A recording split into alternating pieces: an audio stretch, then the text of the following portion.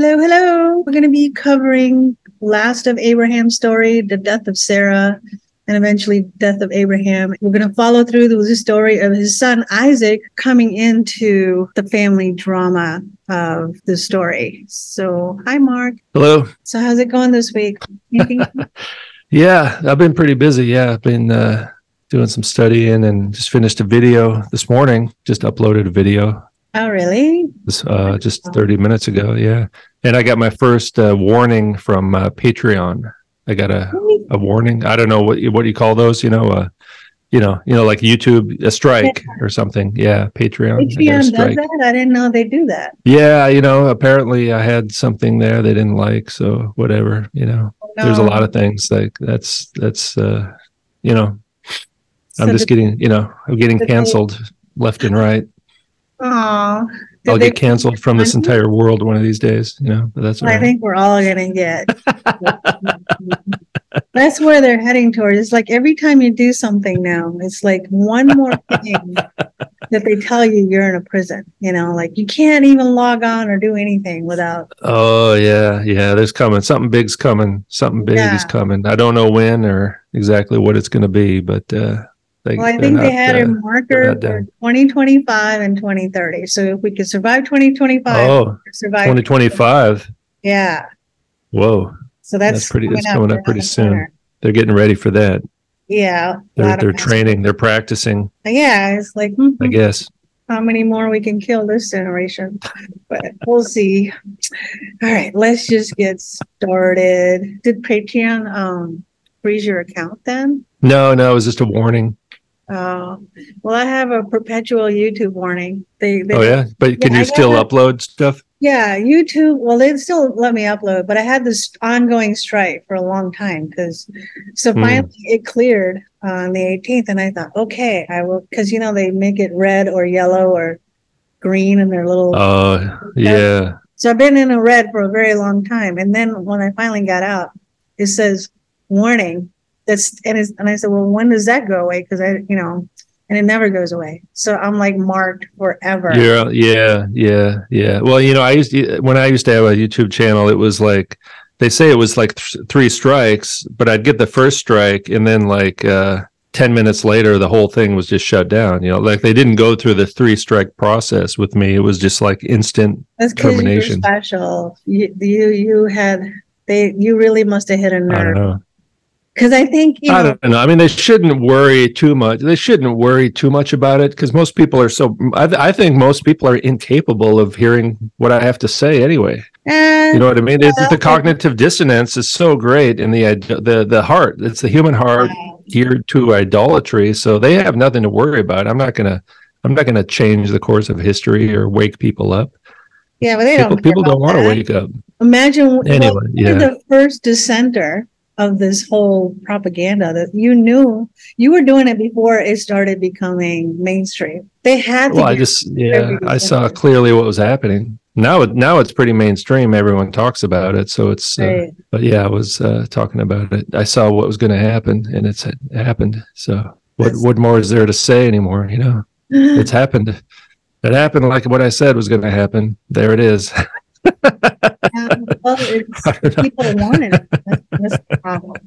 There's not enough dissent, or the dissent is being taken down, like what's happened to you and all the stuff that everybody got injected with.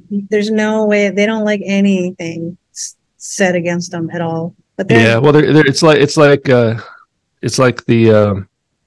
Old Testament. It's like if you break the Sabbath rules, you were what do you call it? Expelled from the community. You see, they're imitating God. Yeah, they're imitating the Old Testament God. They're not, same God as always, but the Old Covenant rules and the purity laws and all that stuff. You have to be pure and cleansed to be in covenant with the rulers of this world, the beast. Yeah. Yeah. Well, they got their way, just wasn't aware there was a covenant. I thought we were going by our natural freedom that was given to us. The whole point of the civil liberties was that we would be protected against all this. Now nobody cares. It's like all the people that fought for the freedom, nobody cares to keep on protecting it. And they're going to find out. And I don't think we ever had that much freedom to begin with. I mean, No. anytime you're forced to pay taxes and do all that stuff, I mean, that's a different issue. But yeah, there's a lot of stuff. There's a lot of smoke and mirrors regarding the United States. You know what I mean? Yeah, I think we're all kind of brainwashed. This patriotism is it's like almost like a religion. And, it is now. Gosh, you know how many videos come up every single day on all these platforms about what the politicians are doing and not doing. It's crazy. But nobody's done anything in the last 3 years. Like, okay, what have you done besides make videos, And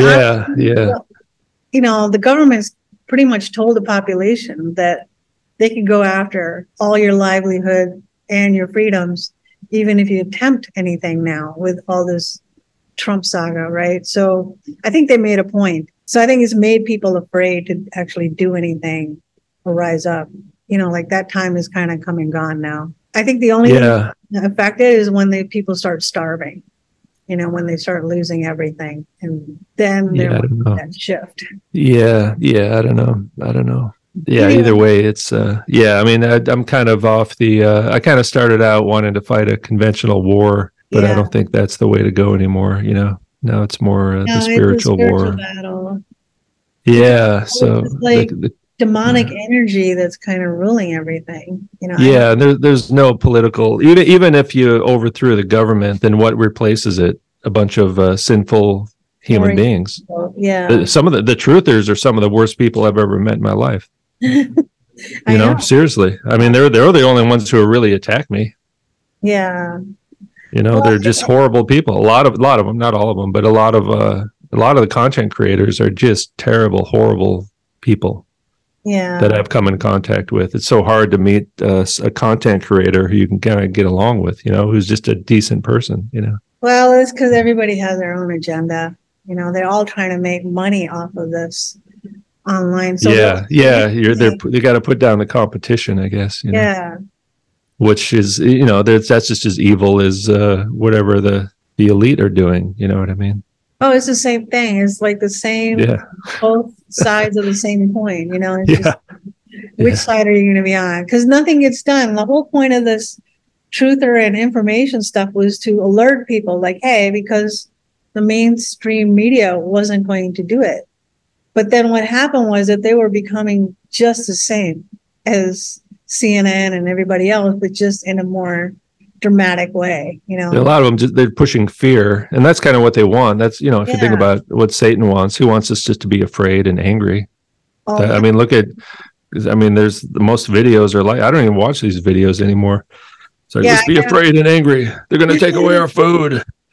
Well, hey man, I got eternal life, things are going great. I got eternal life. What do I care if they starve me, if they kill me, Right. And, it's always pushing like prepping and stuff. And actually, all of that stuff is going to become really important to talk about when we get the Joseph story. Yeah, it's a lot of the same propaganda. That's why I kind of started to focus on the Bible, because I feel like that's at least worth my time and not trying to be the same, what everybody else is doing. Yeah. And whatever's happening now, it really is biblical. I mean, it's biblical prophecy unfolding. I see it the way I see it. That's what I see, and it's very clear to me. Anyway, I guess we should get started. Yeah, it is definitely biblical. I mean, that's the whole point. Before we even got to 2020, I think I was probably not asleep and not knowing what was going on. I always knew that. But just the fact that the world could just change in a moment, just like that. And I thought it was going to happen in 2023. Because I had a certain view that I've changed my mind about the 7 years and stuff. Like 2030 was significant, so I thought, well, 7 years before that's when it's going to begin. But I don't really have a 7-year view anymore. But it began in 2020. It kind of caught me off guard, But it was pretty close. Something is close, that's for sure. I think we have to survive, and we have to get the Spirit of God to kind of guide us through. All right, you ready? I'm not ready, but let's start anyway. So now there was a famine in the land besides the former famine, And that was in the days of Abraham. And Isaac went to Gerar to Abimelech, king of Philistines, and the Lord appeared to him and said, "Do not go down to Egypt, dwell in the land of which I shall tell you. Sojourn in the land, and I will be with you and bless you, for to you and your offspring I will give all these lands, and I will establish the oath that I swore to Abraham your father. I will multiply your offspring as the stars of the heaven, and give to your offsprings all the lands, and in your offspring all the nations of the earth shall be blessed, because Abraham obeyed my voice and kept my charge, my commandments, my statutes, and my laws." Yeah. Yeah. Wow. So another famine in the land. Yeah. Yeah. So it's kind of we see this pattern. Yeah, I think probably the most important verse in this paragraph is the last one, because Abraham always kept my charge, my commandments, my statutes, and my laws, which I don't remember. Were there a lot of, I'm trying to remember the differences between all of them. Did we go over a lot of those? What, the charge, commandments, statutes, and laws? Yeah. Well, this is obviously before the Mosaic covenant was given out, but basically Abraham just believed the promises. They're in a covenant, right? They established a covenant, and with that cutting of the animals in half and all that stuff, and God made promises, and the covenant kind of seals. It's like signing on the dotted line. It's like a contract between God and Abraham. So God has promised and also signed it, basically put it in writing, It's like, yes, I will do this no matter what. I'm going to do this, So his name, a lot of what God does even today is because he's put his name and reputation on the line. He signed that contract promising to do these things for us, to give us a land and a people and establish a kingdom on earth. So he's a lot of times in the Old Testament, especially, he says he does this not because you guys deserve it. You guys really don't deserve it, but I'm doing it because I promised to do it. So I have to do it. Yeah. And I think that's part of the grace of God, is that it's part of for his name. He's a God who keeps his promises. Yeah, he's holding up his part of the bargain. So somebody commented that the entire Bible to that person, and I think she's correct, or he, maybe I got it wrong, but that is made like a legalistic throughout the whole Bible. The fact that you have a covenant contract you're signing. Yeah. And then the two witnesses testify to that contract, basically, or whatever proceedings are. And then judgment time after. Yeah. After the judgment is pronounced, they open up the book of life. Yep. So all of that whole thing is like a legal trial. And the terms like righteousness is a legal term. You're declared, you're innocent, basically. The court finds you innocent. Yeah, exactly. And then if you're unrighteous, you're not innocent. You're guilty. And and that's especially like if you look at the whole Bible as a covenant theology, they call it. And there's one of my favorite books about the Bible is called Kingdom Through Covenant. So the whole theme is God establishes a kingdom on earth. Like that's the whole meta narrative, and he does it through the covenants. It's like I think of it like a job contract. Yeah. You sign the contract, you get a job. I will do this, and the employer will do this. Yeah. And then it expires 5 years later, and then you sign a new one, and that's kind of like now we're in the new covenant, which was promised and prophesied in the Old Testament, and even part of the Old Covenant was looking ahead to a better covenant. That's in the Torah. The Torah itself points towards a better covenant than that. So. Yeah, all things point to Christ. But even like, so as they said, like Satan is an accuser, so he was a prosecutor, attorney. Well, he was an accuser. He was also an executioner.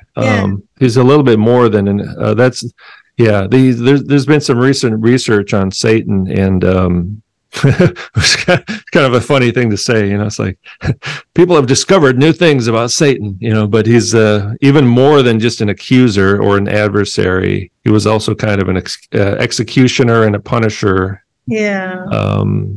So the accusing kind of terminology. Yeah, the whole thing is. I don't know if legalistic is the best word for it, but it's Like a trial, like there's something very real and tangible and serious about it. It's not just random, arbitrary stuff. You know what I mean? There's a lot. There's a method to the madness. Yeah. Well, he kind of uses like the whole contract at the beginning, and then it goes into criminal law later on, and then the two witnesses testify, and then judgment and sentencing. That's what we get at the very end. So it's kind of a little bit all that. Yeah. I mean, it's definitely. I mean, so like what Esau did, he didn't fulfill his side of the contract. These people are in a contract essentially, but it's based on faith. So Abraham had faith, and that's what we're supposed to do as well. Because human beings never kept their side of the covenant. Nope. And that's the thing, is that the people didn't. But God must keep His side of the covenant, and He's able to. Well, that's why He brings us in. Like those who hear the voice and go through faith. It doesn't matter then what contract terms that we're trying to capture at that point. Like we've already accepted His new covenant. I think through Christ, Jesus kept the covenant for us. You know what I mean? He fulfilled the law and the prophets. He fulfilled the covenant conditions that God set out for humanity. So Jesus is like the perfect human being. Yeah. And the new creation. We're in a new creation. A new creation has begun. We're still kind of, stuck in the old creation to a certain degree, temporarily. That Christian is a new creation. Yeah, it doesn't feel like it all the time. My body doesn't feel like it. I'm looking forward to getting a new body. I'll tell you that. Yeah, but our soul has been reborn now. That's the great, regenerated. Yeah, but our body is not regenerated necessarily. Although I guess there's a lot of healing. Some people have been praying for me to heal some of my physical problems. And it could be it's so hard for me to like accept that. To be honest, like I don't know why. Something I have to get more faith for that. Yeah, I mean, like it's ingrained in my head. Like, well, there's, I know God can heal people, but He's not going to heal me. He's not going to heal this physical problem. Well, no, you know what I mean? I don't know what's wrong with my head. That means you're blocking that healing. They're not doing it. I know. They're like, God, we prayed for this man, but He says He can't do it. So you got to let that go, because I want to witness that the church is actually praying for you and your healing. Well, we'll see what happens. Was about that power. I think people. I know. Yeah. We still have it. All right. Isaac settled in Gerar. When the man of his place asked him about his wife, he said, "She's my sister." Oh. So the same story is coming back, huh? We've heard that before. For he feared to say, "My wife," thinking lest the man of the place should kill me because of Rebekah, because she was attractive in appearance. And when he had been there for a long time, Abimelech, king of the Philistines, looked out of the window and saw Isaac laughing with Rebekah, his wife. So Abimelech called Isaac and said, "Behold, she is your wife. How then could you say, 'She's my sister'?" Isaac said to him, "Because I thought lest I die because of her." Abimelech said, "What is it that you have done to us? One of the people might easily have lain with your wife, or you would have brought guilt upon us." Abimelech warned all of his people, saying, "Whoever touches this man or his wife surely be put to death." It's interesting that it's the same party that Abraham said to Abimelech, his son is doing. The same people. Like it's pretty much the same. I wonder if there's any small differences. It's almost like the same exact story, isn't it? It is. Pretty much as Abraham and his wife. But why is it always Abimelech in his household? Like it's like a bunch of years. Well, I guess, yeah. 60 years later. Yeah, I mean, there are, some scholars out there who say, well, somebody like they kind of messed up the stories a little bit. It's like the same. There's like this one story, but they kind of wrote it for two different people. There are a lot of critical scholars out there who will question. Happened, just as he said. Yeah. And we'll read it through, and the same story with the well is repeating again. Yeah, the woman at the well is kind of a theme. I think what's probably going on is back then this was the cultural norm. You know, it was just dangerous for women traveling around, even if they're married. So they just did these kind of things. It may have been a common thing that people did, and then it got people in trouble. And there's kind of maybe it's a bit of a story. You know, it's a way to tell the story in a kind of an interesting way. And then there's kind of a moral lesson, you know, and we see how the people respond. But it's interesting is the Abimelech again.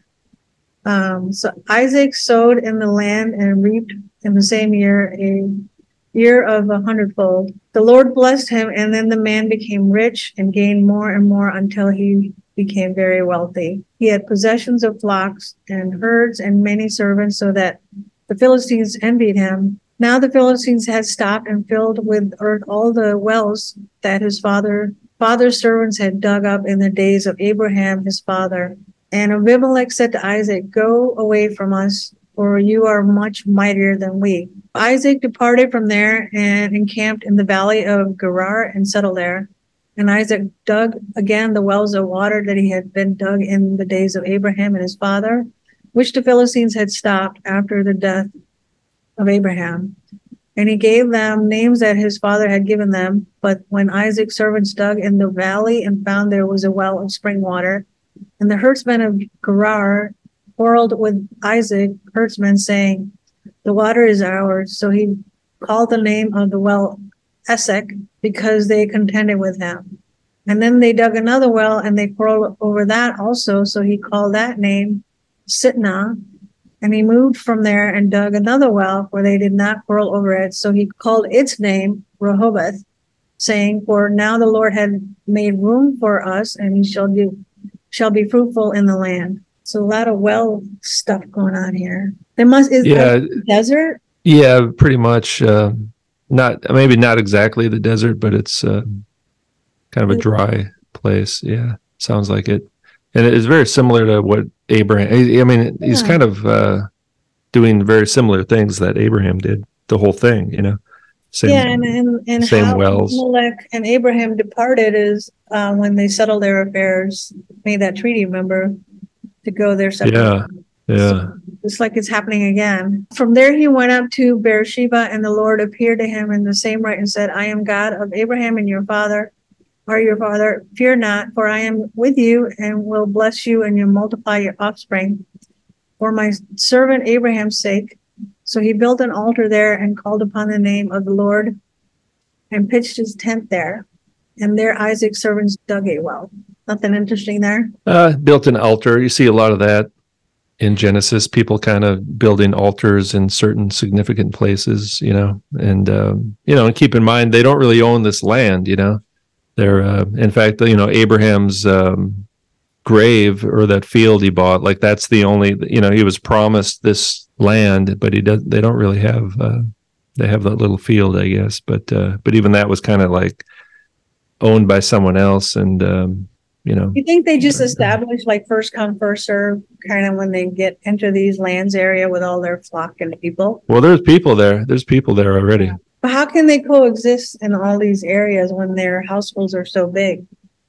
Well, that's kind of that's why they have all these conflicts with people who are there already, you know. So. Okay. So when Abimelech sent to him from Gerar with Ahuzeth, his advisor, and Phicol, the commander of his army, Isaac said to them, "Why have you come to me, seeing that you hate me and have sent me away from you?" They said, we see plainly that the Lord has been with you. So we said, "Let there be a sworn pact between you and us, and let us make your covenant with you, so that you will do us no harm, just as we have not touched you and have done to you nothing but good, and have sent you away in peace. So now the blessed of the Lord." So he made them a feast, and they ate and drank. And in the morning they rose early and exchanged oaths. And then Isaac said to them on their way, and they departed from him in peace. The same day Isaac's servants came and told him about the well, and they had dug and said to him, "We found water." He called it Sheba, and therefore the name of the city is Beersheba to this day. When Esau was 40 years old, he took Judith, the daughter of Beeri, the Hittite, to be his wife, and Basemath, the daughter of Elon, the Hittite, and they made life bitter and for Isaac and Rebekah.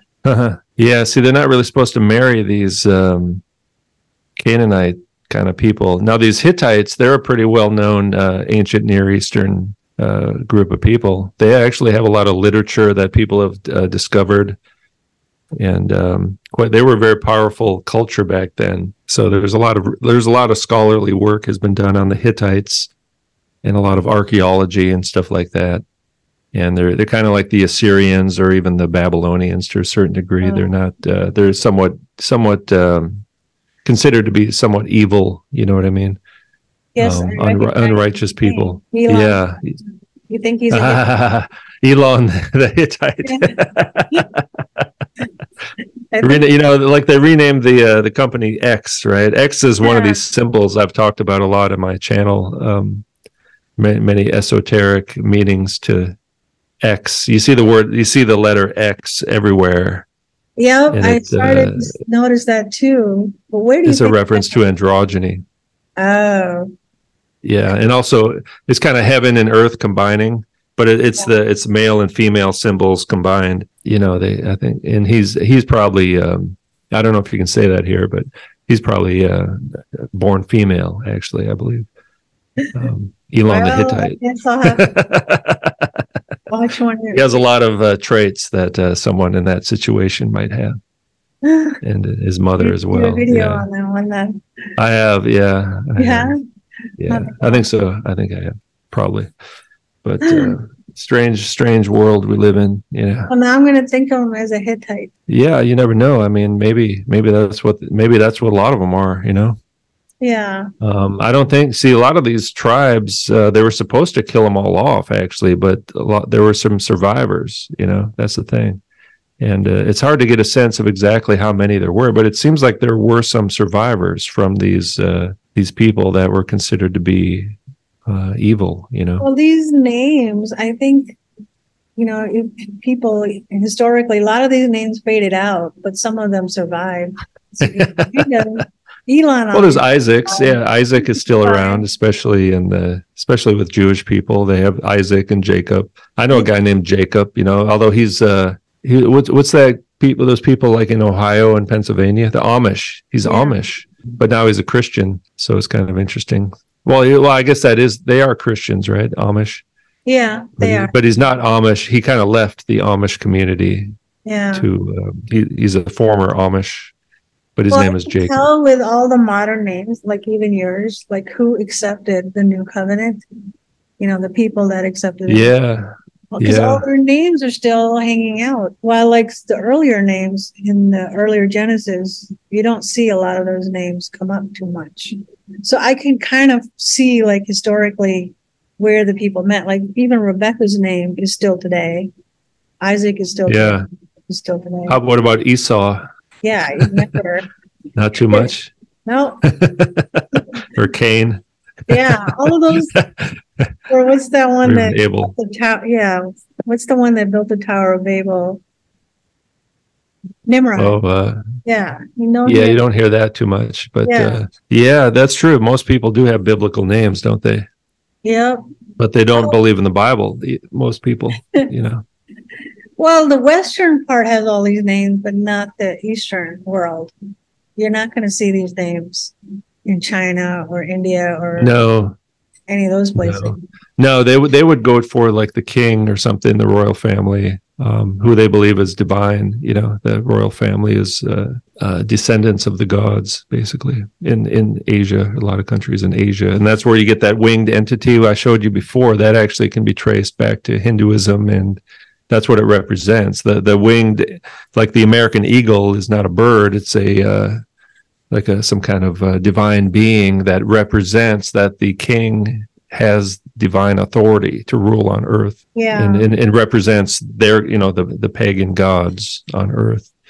And I think that's still happening today. These government officials are, the government is working for the fallen angels, essentially. Yeah, that's been the most eye-opening for me, is that these fallen angels are actually here and ruling these nations. Yeah, or wherever they are, they could still be up in wherever. They could be in the abyss or in heaven or wherever they are. I guess a lot of them rebelled. Not all of them rebelled so extremely, I guess, but they're like I think of it like if Satan was locked up in a prison, they're like a mafia boss gets locked up in prison, but they're still kind of running the operation from prison. You know what I mean?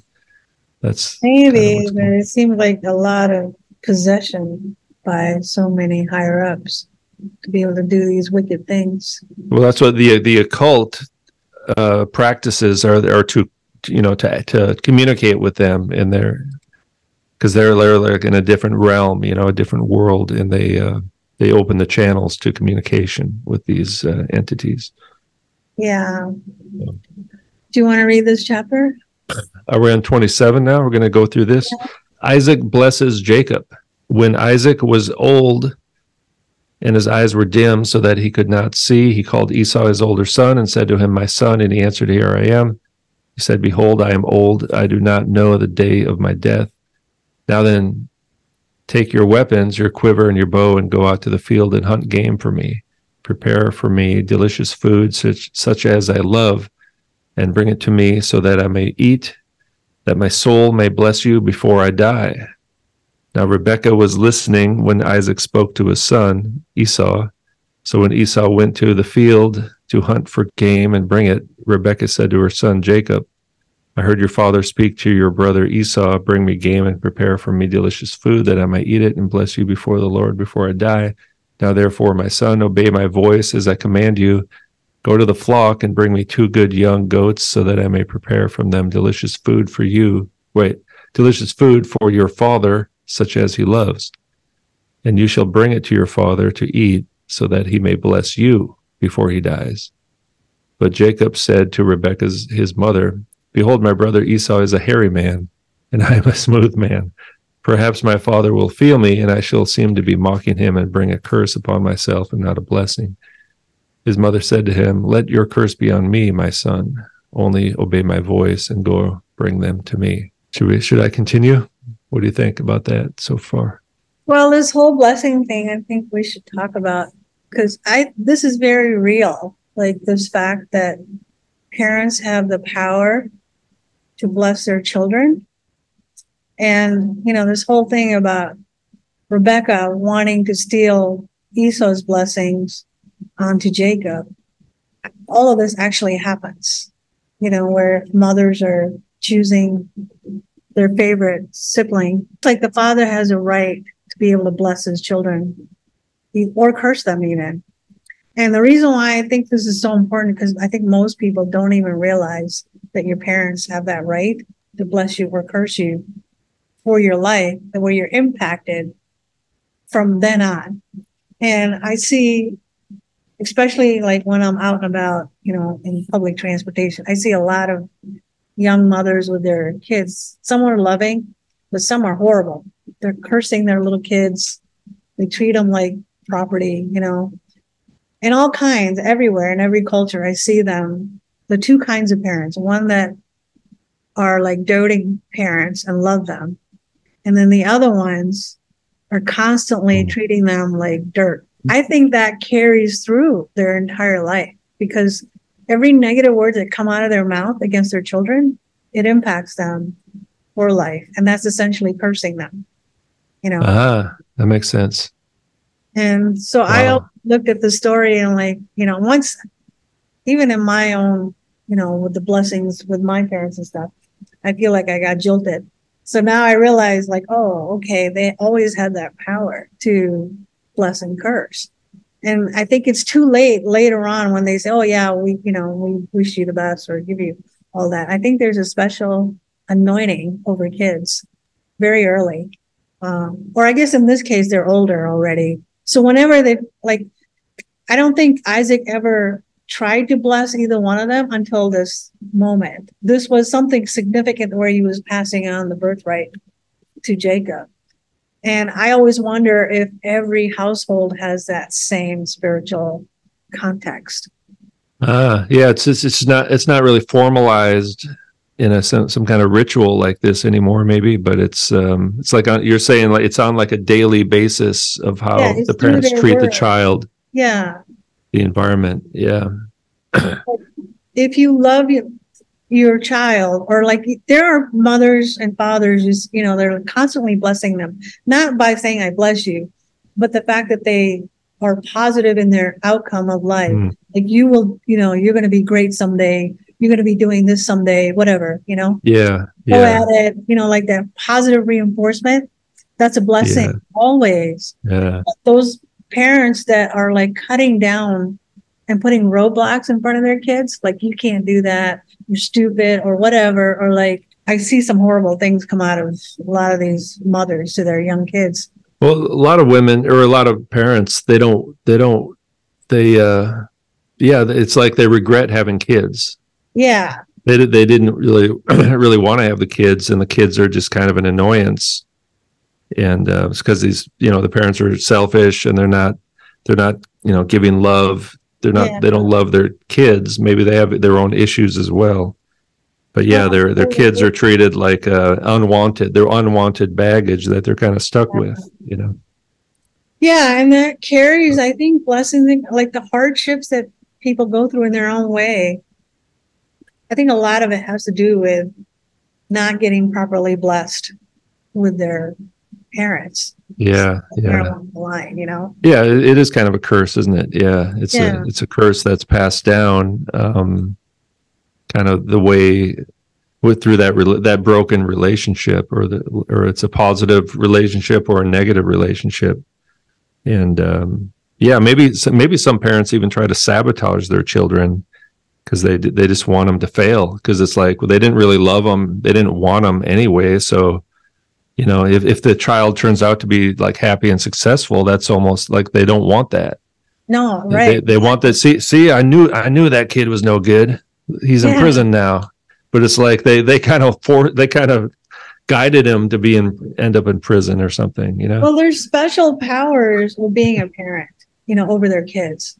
So God has already given them that authority over their children. And if they abuse that authority, oh my gosh, it's hell on earth to always follow their blessing and curses if they're not with you. It's like God saying, if you're not with me, you're against me.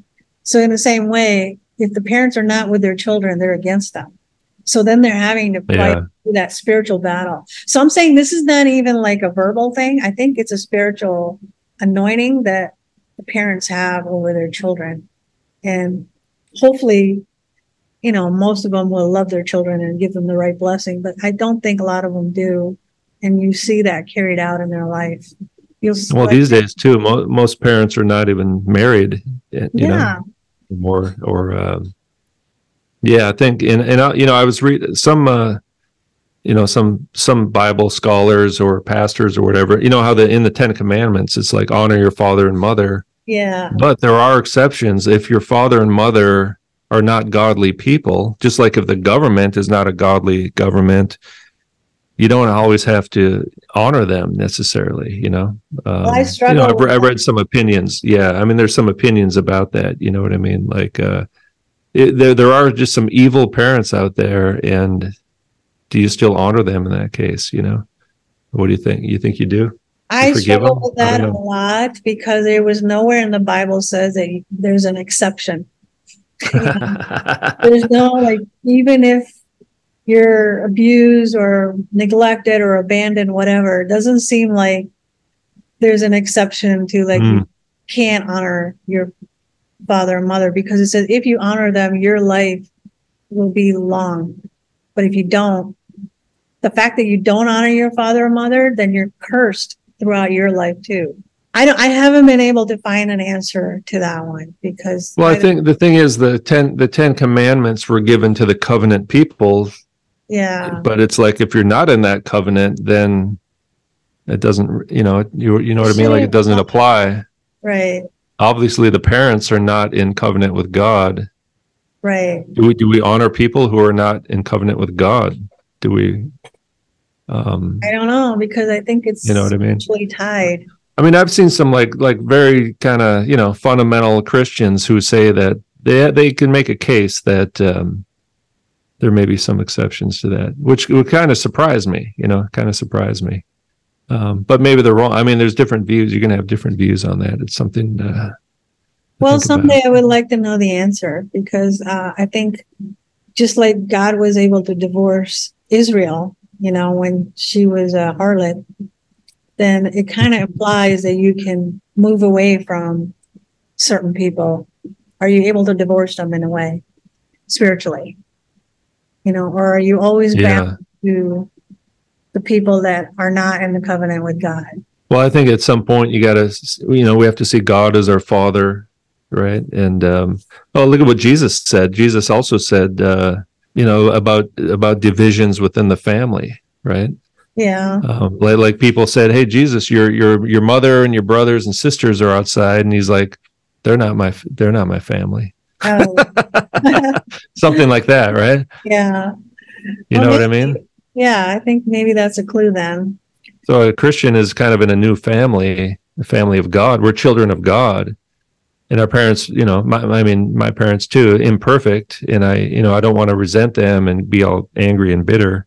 Yeah. I mean, I'm definitely, I feel like I was not a wanted child. Yeah. They probably wanted to abort me, to be honest. Oh, yeah. So. See, that's what I mean. So like that spiritual baggage carries throughout your life. So like you have to also go from that too. Yeah, because you see people who grew up in like loving homes and stuff. They're like a different breed of people. Oh yeah, for me, growing up, all my friends, all my friends were from broken homes, alcoholic homes. Yeah, and we all drank, and it's like we all had the same kind of pattern going on. We didn't think about it, but that was the case. There must have been something about us that we we couldn't hang out with people from. If someone had parents that were still married, it's almost like you can't really hang out with them if you're from a divorced family, because it's like you just have nothing in common with them. Yeah, because it's a broken home versus a kept home, But I always wondered if when your home is broken like that, where do you get your blessings from? Because they're not giving it to you, right? Drugs. No, because I feel like there's a spiritual trap somewhere that got like you were entitled to your blessings that were God given through your parents to get it to you. But you don't have it. You try to get it. That's why people do drugs and drink and listen to rock and roll. You're trying to get it through other ways, But it doesn't come that way. So they broke the chain. That's why I always like this story a lot, because it actually taught me, when I see people, including my own family, that blessings are so important. If they love you, they would give it to you. And then you prosper like a plant, like if you don't give them water, they're going to die. And that's that blessing. When the parents give you that blessing, you thrive. And when they don't, you're kind of all over the place. Yeah. Well, I don't think my parents were capable of giving. I don't think they gave a blessing to anybody, to my brother either. I don't think so. Nobody got blessings in my family. So we're all cursed. Where do they get it? Well, I think that curse can be broken. And you certainly, if you have kids. Oh, yeah. Then you can bless your children. No, the curse can be broken, obviously, through that's the human heart issue, right? That verse we talked about before, Jeremiah, the heart is deceitful and wicked and sick, and then the faith, we believe in our heart. That's what Paul says, believe in your heart that Jesus is Lord. So it's that's how our heart can change. We have a sick heart, but then we believe in our heart. Yeah. That helps to heal. Not our physical heart either, I guess, but no, it's all spiritual. All this whole thing is teaching us what all this spiritual stuff means and how to overcome it. That both the pastors at the church I go to, it's a husband and wife team, and they're both orphans, actually. Oh, really? Yeah. So, they were completely abandoned by their parents. Yeah, that's although I think a lot of people are abandoned by their parents, but they still live in that house, Yeah, so, absolutely. I mean, So I can kind of relate. I actually relate to them, to their story a little bit, you know. you can have siblings and parents, but that doesn't mean they're connected to you. I mean, in my household, I've been orphaned since the day I was born, you know. They still exist, but I've been my own. I raised myself. Anyway, let's go on to 14. So he went and took them and brought them to his mother, and his mother prepared delicious food, such as his father loved. Then Rebekah took the best garments of Esau, her older son, which were with her in the house, and put them on Jacob, her younger son. And the skins of the young goats she put on his hands and on the smooth part of his neck. And she put the delicious food and the bread, which she had prepared, into the hand of her son Jacob. So we went in to his father and said, "My father." And he said, "Here I am. Who are you, my son?" Jacob said to his father, "I am Esau, your firstborn. I have done as you told me. Now sit up and eat of my game, that your soul may bless me." But Isaac said to his son, "How is it that you have found it so quickly, my son?" He answered, "Because the Lord your God granted me success." Then Isaac said to Jacob, "Please come near, that I may feel you, my son, to know whether you are really my son Esau or not." So Jacob went near to Isaac his father, who felt him and said, "The voice is Jacob's voice, but the hands are the hands of Esau." And he did not recognize them, because his hands were hairy like his brother Esau's hands. So he blessed him. And he said, "Are you really my son Esau?" And he answered, "I am." Then he said, "Bring it near to me, that I may eat of my son's game and bless you." So he brought it near to him, and he ate, and he brought him wine, and he drank. Then his father Isaac said to him, "Come near and kiss me, my son."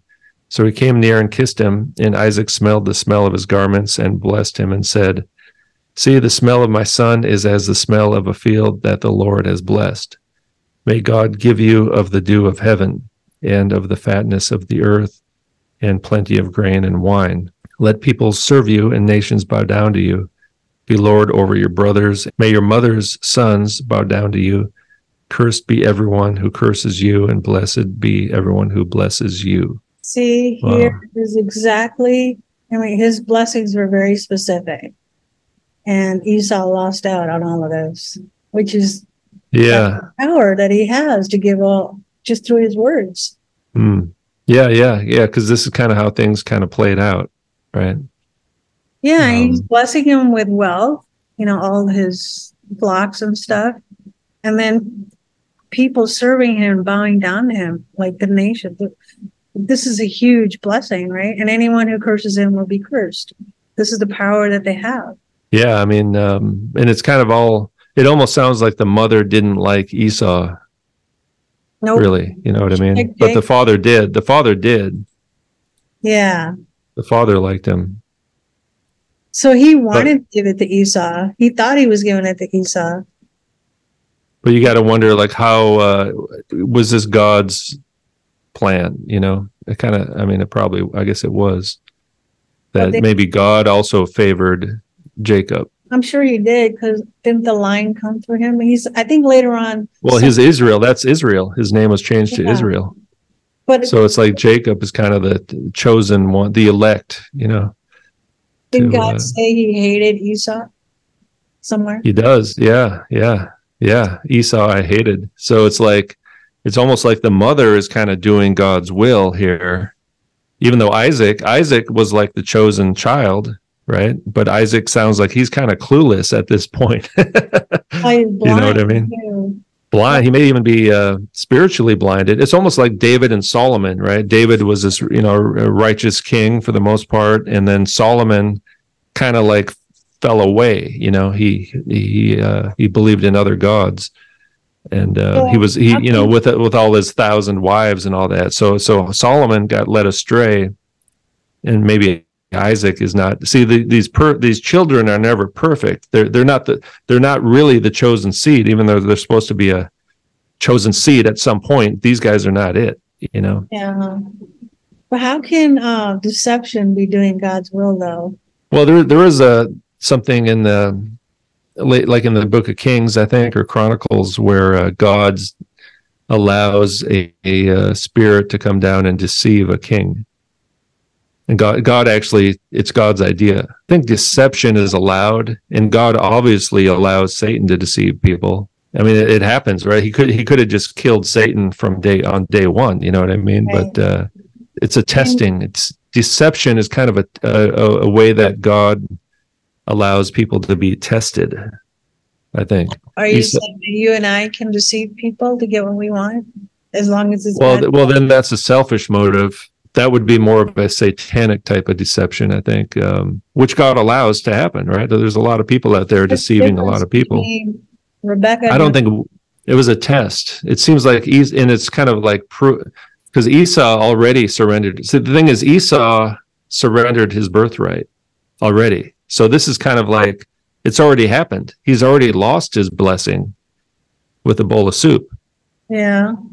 So in a way, this is just kind of a result of that, I think. It's like he took the mark of the beast. He took the mark of the beast. Selling his birthright for that bowl of soup was him selling his soul, selling out for his physical existence, for this world. Tell Isaac to just bless Jacob. Why go through all this drama? Because Isaac was still attached to Esau, and Esau probably would deny that he sold his birthright because there was no other witnesses there.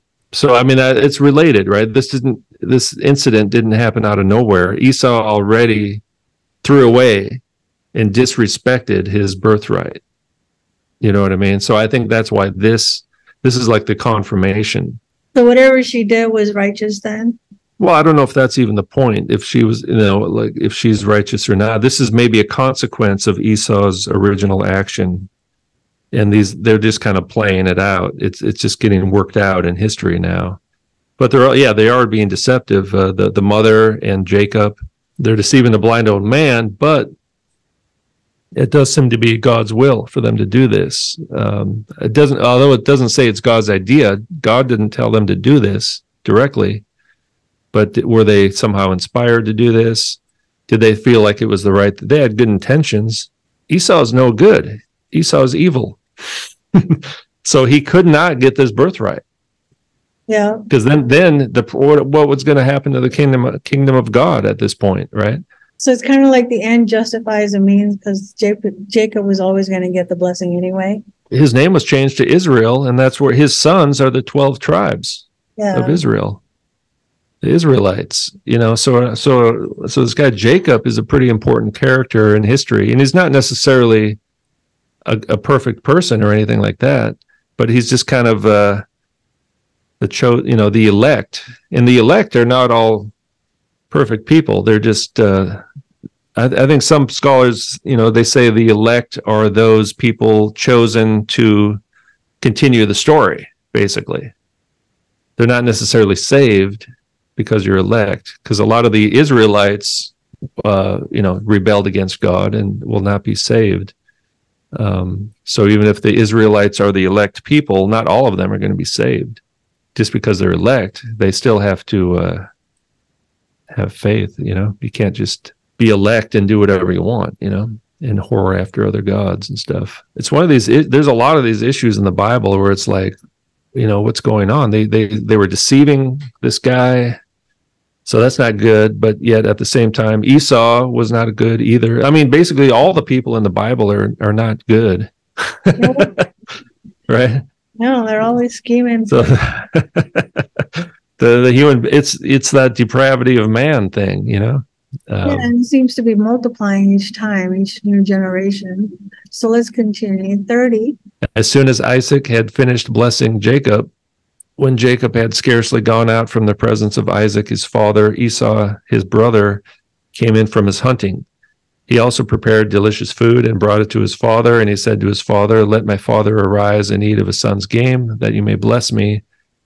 See, Esau knows he already surrendered his birthright, but he's still pretending he didn't do that. His father Isaac said to him, "Who are you?" He answered, "I am your son, your firstborn Esau." Then Isaac trembled very violently and said, "Who was it then that hunted game and brought it to me? And I ate it before you came, and I blessed him. Yes, and he shall be blessed." As soon as Esau heard the words of his father, he cried out with exceedingly great and bitter cry, and said to his father, bless me, even me also, O my father. But he said, your brother came deceitfully, and he has taken away your blessing. Esau said, is he not rightly named Jacob? For he has cheated me these two times. He took away my birthright, and behold, now he was taken away my blessing. Ah, see, okay, so the first one was the birthright, and now it's the blessing. Then he said, have you not reserved a blessing for me? Isaac answered and said to Esau, behold, I have made him lord over you, and all his brothers I have given to him for servants, and with grain and wine I have sustained him. What then can I do for you, my son? Esau said to his father, have you but one blessing, my father? Bless me, even me also, O my father. And Esau lifted up his voice and wept. Then Isaac, his father, answered and said to him, behold, away from the fatness of the earth shall your dwelling be, and away from the dew of heaven on high. By your sword you shall live, and you shall serve your brother. But when you grow restless, you shall break his yoke from your neck. So that's kind of a little blessing, mini blessing. Well, so it's almost like a prophecy, really, in a way, I think. That was the other thing that I always pondered on here, that you can only give out one blessing, really. Like, he was so reluctant to even offer this blessing to him, like after begging him a couple times. So why couldn't he just bless him? I think we're dealing with, a cultural thing back then, that there was only one blessing for the eldest. It was the eldest son thing. And I think there's a connection between the birthright and the blessing. So if you surrender the birthright, then you're probably not really going to get the blessing either, that you want. But this things. Birthright would go to the eldest anyhow, eldest son. And then things could have been anything. It's like, I'll prosper you. Nations will bow down to you. You'll have all these servants and whatever. And at the very end, like, he's only given him Isaac, you will live by the sword or die by the sword, and serve your younger, like, there's three things. You're serving your younger brother, but he will break his yoke from your neck when you're in trouble. Not much of a big blessing, but a little one. So he hasn't totally sold him out.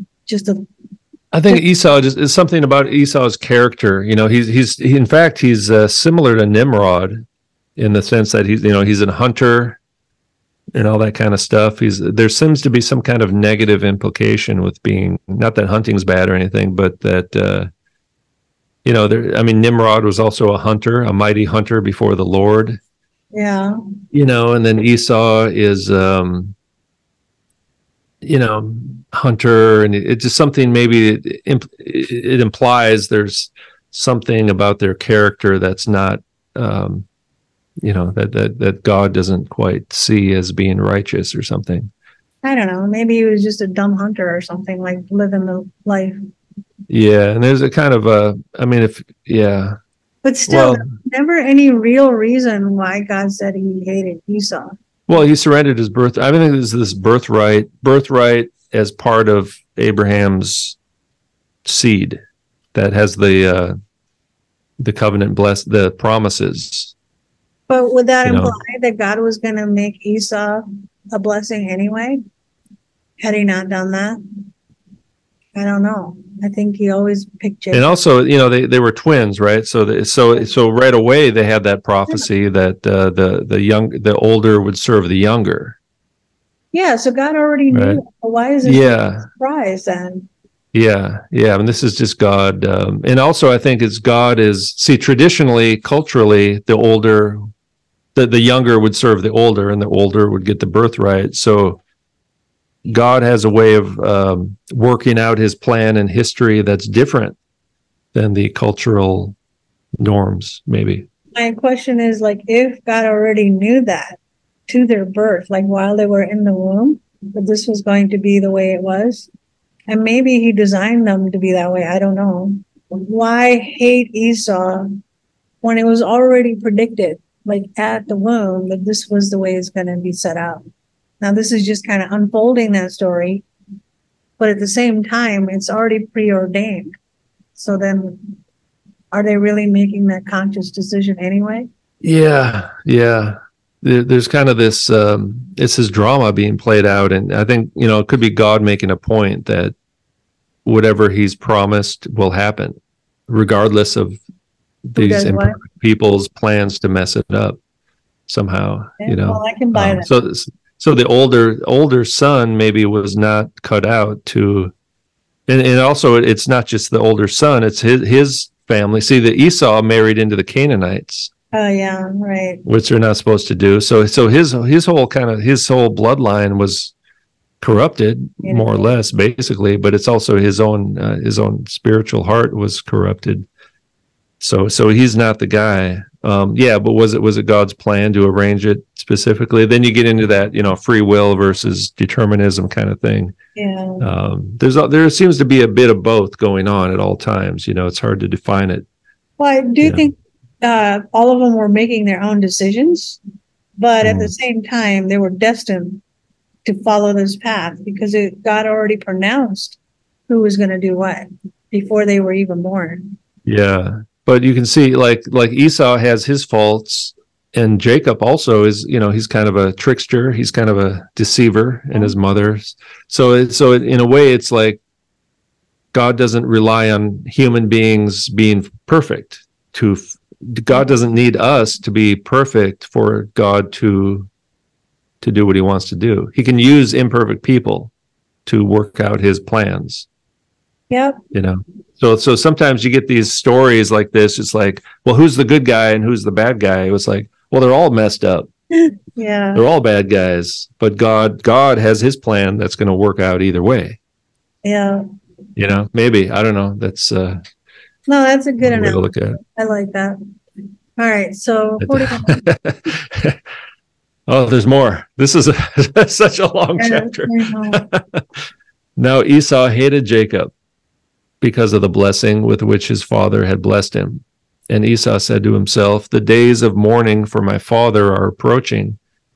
Then I will kill my brother Jacob. Again, kind of like Cain and Abel, right? Yeah, now he is. Right. Yeah, but the words of Esau,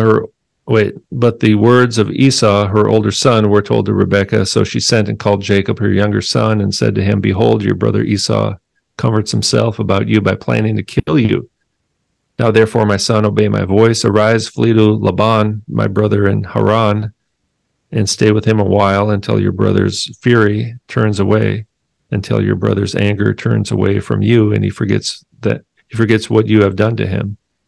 Then I will send and bring you from there. Why should I be bereft of you both in one day? Why should I be bereft of you both in one day? Then Rebekah said to Isaac, I loathe my life because of the Hittite women. If Jacob marries one of the Hittite women like these, one of the women of the land, what good will my life be to me? The Hittite women, see, that's the problem. I don't know who they are because Elon is one of them. He's a Hittite woman. Yeah. They must have been so bad. I wish you kind of expanded on some of these tribes, what they were like. Well, they are mentioned quite a bit here and there, I think, the Hittites. See, now something else happens as a result of this. As a result of this deception and Esau losing his birthright and blessing, now there's this animosity between the two brothers. Yeah. And so there's kind of a next chapter in the story, right? Yeah. And another thing, now they have to deal with this problem. And we're going to see how that plays out. And so it's almost like a movie or something where it's like, things kind of get more and more challenging. This would make a great movie.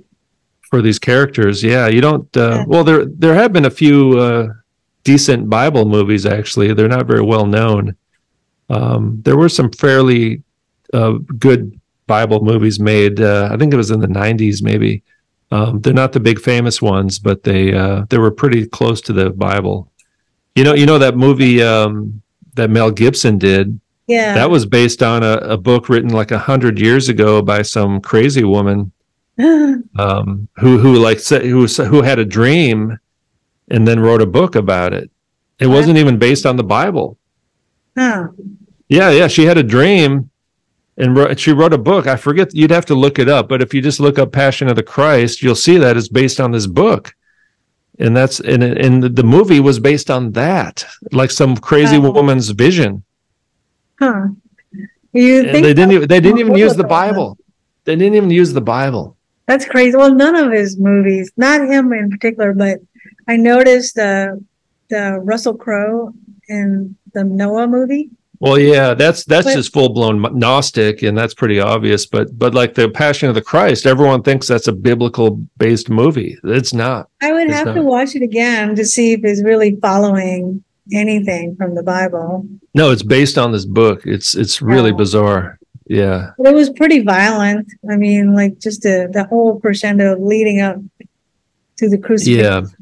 I mean, parts of it are going to be biblical, but I think if you watch it again, you'd notice a few things here and there. Yeah. But that's the problem.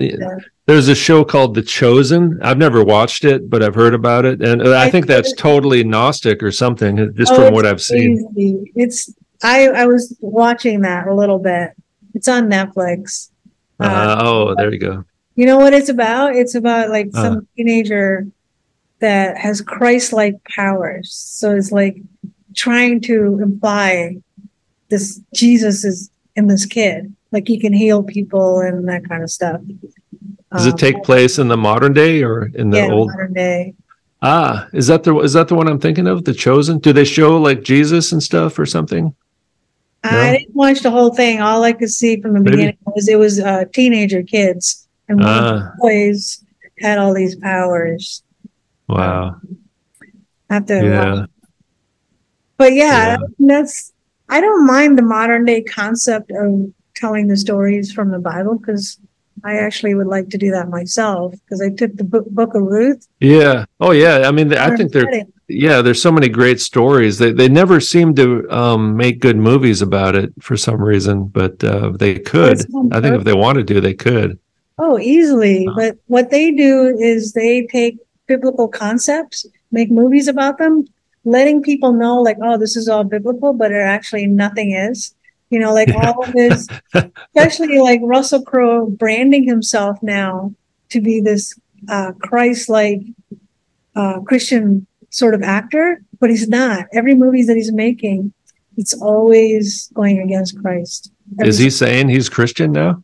No, but all his roles, like he's the Pope's Exorcist. The Pope's Exorcist, that's one of his movies. Oh, I've never seen that. Yeah. And then another movie where he's like a Christian father, Christian family, who is like going against his gay son in that drama, you know, like, but it's all against the Christian family who like discriminated against their own son. They're the bad guys. Yeah. So there's all these storylines that he plays, but he's always somehow connected to Christian themes, but going against them somehow. Yeah. And also this thing about like marrying the Hittite women, you know, back then there's, the Israelites were always told not to marry outside their tribe, basically. Yeah. And it's, I think part of it's, because they had different ways, they had different gods, basically, different practices. They had, they were sacrificing children. They were doing all kinds of crazy stuff. And they had different gods. They were not in covenant with God, right? These were I think nations. That's exactly the main reason. It was kind of if you marry the foreign woman, that means you're going to enter into a covenant with these foreign gods somehow. Yeah, that's what happened with Solomon. That's what exactly. Yeah. So it's not really a racial thing necessarily. It's no, actually, the Book of Ruth is on point with that one, because she was a Moabite, right? Which were other gods. So she left her people to go with Naomi's people. And she became part of that tribe through her faith.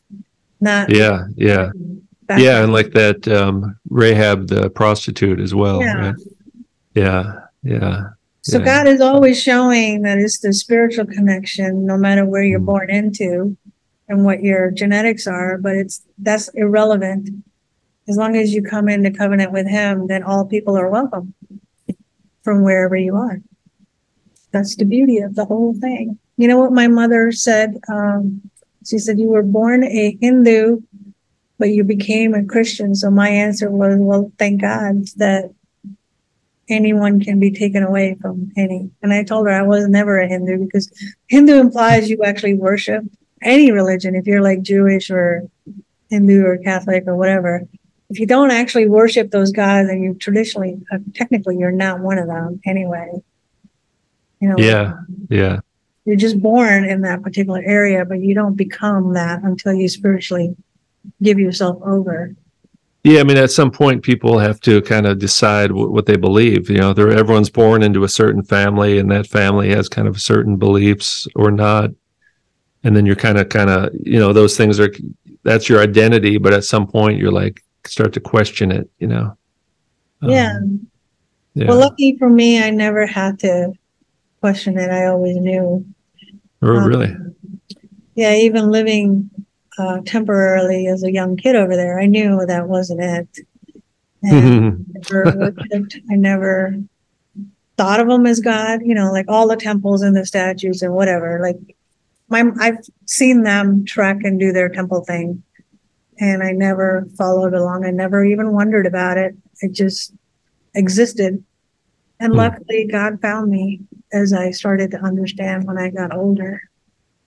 So yeah, well, it's kind of like Abraham. You know, he grew up in the same kind of environment, right? yeah, They were worshiping all these other gods, and then God called him. right. So take him out of paganism, which is, you know, we live in this very pagan world today as well. Nothing's really changed, you know.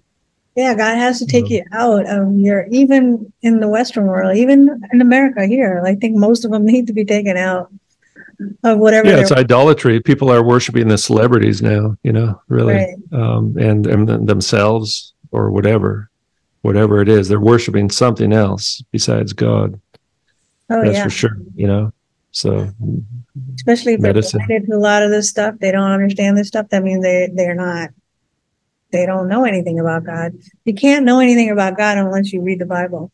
You can have faith for them, but I don't think you know his character, his promises, and why anything is happening until you read this. And that's what's kind of, I think, is lacking, is people are not getting enough of the word, either by themselves or by their teachers, you know. Even people go to church, they don't read the Bible on their own outside of church. You know, they're going there for to make friends or whatever, right? And they're not really, you know, reading the Bible daily on their own. You know what I mean? So it's difficult, though, even for me. I mean, unless we were doing this, I don't know, I would have a hard time. I try to do a little bit in the morning. You know, I always try to read something in the morning or in the evening as well. You know, I mean, it's a good practice just to start the day out in a certain way. I even the Psalms. A lot of times I'll just read one Psalm in the morning, kind of just get my head on straight. You know, or the Proverbs or something like that. That's kind of a small, bite-sized, but there's a lot of wisdom in it. You know. Yeah, it's like I listen to it on and off all the time, and then go through the Bible on and off all the time. But I don't know. I don't consistently read or do it where I can keep it straight. It's like a zigzag puzzle all over, like little pieces of it here and there. It's going to make sense someday. So in a way, this is kind of helping me quite a bit too, because it takes a while to, you know, there's definitely an overall meta narrative. Or maybe there's more than one, you know, but there's definitely something about this establishing a kingdom, because it starts out kind of with these promises. It ends that, you know, we know how it ends. Yeah. And this is all. And so if we like the stories we read today, if we put those in the context of the overall master plan, it kind of makes a little more sense, I think. You know, like don't marry the foreign wives, and that's, you know, what's wrong with Esau? Well, he wasn't really on board with God's plan, it sounds like, you know, but he did have a role to play as a kind of the enemy of Jacob, and we're going to see how that plays out. Yeah. You know, there's all these other nations, and they're, you know, they exist and they do certain things, and sometimes they're used for a reason as well, you know. Yeah, I mean, the story that I got out of it so far is not only you got to marry somebody that believes the same as you, not to go off into other tribes that they follow their own gods, but then really the parents hold the key to blessing their children's future. And if they do it right, then the whole world, the whole universe is open to them. I mean, look what he blessed them with. All kinds of stuff that's much bigger than Jacob. He gave him so much prosperity and respect and all this other stuff that he can grow into. So that's what I'm thinking. Like, their parents have to bless their children and want to bless them, you know. And it looks like birthright versus blessings are two different things. Yeah, but I would say maybe, you know, people who are not blessed by other children, they have to get blessed by God. Well, I think You know we what I have mean? to ask for that blessing from God. I think Yeah, that's the key, yeah, because yeah. that's what was the thing. That was like, if they don't bless you, where do you go? You know? Drugs. Yeah, yeah, Or that's that's where you go. That's where you start out. Oh, I'm sure many have. And then you end up in rehab. Yeah. And then you find God. So how come Find God in prison. church leaders don't bless? I mean, that's the other opportunity. Don't bless what? They don't bless the people? Yeah. Not like, I'm talking about like in this context. Why don't they Well, they're supposed to. I think they're supposed to. substitute? Well, you should ask your pastor that. You should ask your pastor to bless you. Let's see what happens. Break that chain. They do like baby dedications. They did one the other day. Although I'm not sure if what, you know, and then they read something about Samson's mother, but Samson's mother was dedicating Samson to God as a Nazarite. That's why he had the long hair and stuff. They never cut their hair. But I'm not sure if that would be used for just blessing any normal child who's not under the Nazarite vow. I don't know. It's just kind of weird. But they do this. They don't baptize babies, but they do a baby dedication. Like they dedicate the baby to God, you know. And you do see that in the Bible a lot with the firstborn, especially that you basically dedicate your firstborn child to God. I think that's okay though. I know what the word you're thinking Maybe. of. I can't remember it right now. Yeah. Communion? No. Is it consecrate? It's not sacrifice. Some people think it means sacrifice, but they're not doing that. No, It's something like that, though. it's like a community offer. blessing. It's like an offer. Yeah, you offer that child to God, right? That's not as a okay. sacrifice, but as a, you know, someone, Right. because it belongs to God. I think the whole point is the firstborn of everything, every animal and human being, really belongs to God. Yeah, I'm a firstborn. I'm Are you not. a firstborn? Nope. No. Well, tough for I'm you. a secondborn. But so I'm like Jacob. I'm the younger brother. Still your brother's blessing. I don't know. I don't know about that. I think I was cursed also. I think we're both cursed. Well, this is what I want to learn, because that has to be broken. Because, you know, like it's what they're carrying out to you, and then you're carrying it out to your Well, I think the baptism, it's part of the old, you know, the old man, the old human nature of Adam, the fallen human nature needs to die with Christ, and then we're reborn with Christ, right? But that doesn't change spiritually. the blessings. What's that? That doesn't necessarily change the blessing that the parents given you. Like you are born again curse. under God, but like God still lets the story play out. However, it's Yeah. I mean, we always kind of have these scars, you know. I think you never really get over it, you know. Yeah. But maybe that's all part of God's plan as well, you know. Not everyone. There's a reason, I think, that certain people are cursed by their parents. Maybe it's yeah, and I'm sure it all part of the plays into challenge. the story of who we become. And we're like much better, stronger spiritually and emotionally and mentally than I think those people that, like Jacob versus Esau. I think, well, I don't know. I can't really follow his story till later, but I do think that once we go through our hardships, we become much stronger. Like, you know, what do they call it when you stress the diamond? You know, you become a diamond when you get stressed. Yeah, it's like refined or purified in the fire. That's what it says in the Bible. And then So your pastor to pray over you and break that curse. Yeah. I think it's possible to break these curses, and I remember what I was going to say. I think a lot of this is, exactly. We're being refined so that we're ready to enter the kingdom of heaven, right? The kingdom of God. I think that's the ultimate thing, and it's hard. We forget that because it's not really. It's kind of here. It's kind of begun, but it's not here fully. So God always helps people while they're living in their life, because that's what all these stories are all about. It's like, what's the point of telling us if we only care about the very last day and not care about here now either? Isaac prayed for Rebecca because she was barren, and God answered that prayer. He already knew that he was going to be the promised for all the descendants.